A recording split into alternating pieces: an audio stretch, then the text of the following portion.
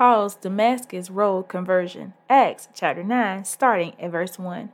And Saul, yet breathing out threatenings and slander against the disciples of the Lord, went unto the high priest, and desired of him letters to Damascus to the synagogues, that if he found any of this way, whether they were men or women, he might bring them bound into Jerusalem. And as he journeyed, he came near Damascus, and suddenly there shined round about him a light from heaven.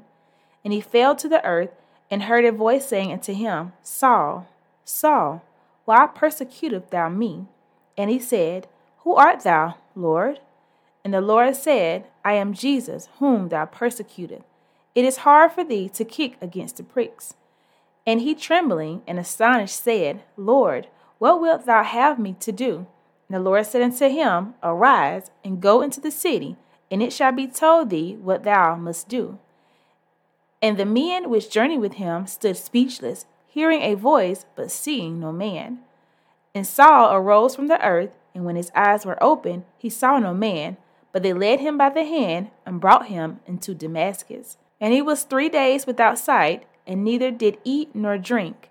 And there was a certain disciple at Damascus, named Ananias.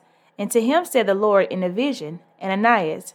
And he said, Behold, I am here, Lord. And the Lord said unto him, Arise, and go into the street, which is called Straight, and inquire in the house of Judas for one called Saul of Tarsus. For, behold, he prayeth. And have seen in a vision a man named Ananias coming in and putting his hand on him, that he might receive his sight. Then Ananias answered, Lord, I have heard of many of this man, how much evil he hath done to thy saints at Jerusalem. And here he hath authority from the priest chiefs to bind all that call on thy name.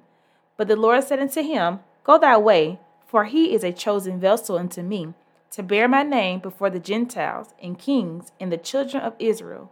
For I will shew him how great things he must suffer for my name's sake.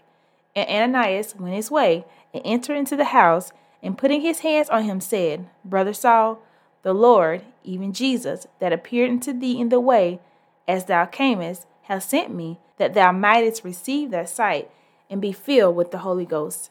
And immediately there fell from his eyes as it had been scales, and he received sight forthwith, and arose, and was baptized. And when he had received meat, he was strengthened. Then was Saul certain days with the disciples which were at Damascus. Wow, this just shows that God can use whoever he want to use, whenever he want to. God will bring you to repentance if need be. Thank you guys so much for listening. Don't forget to comment, subscribe, like, and I'll catch you all in the next one. Be blessed.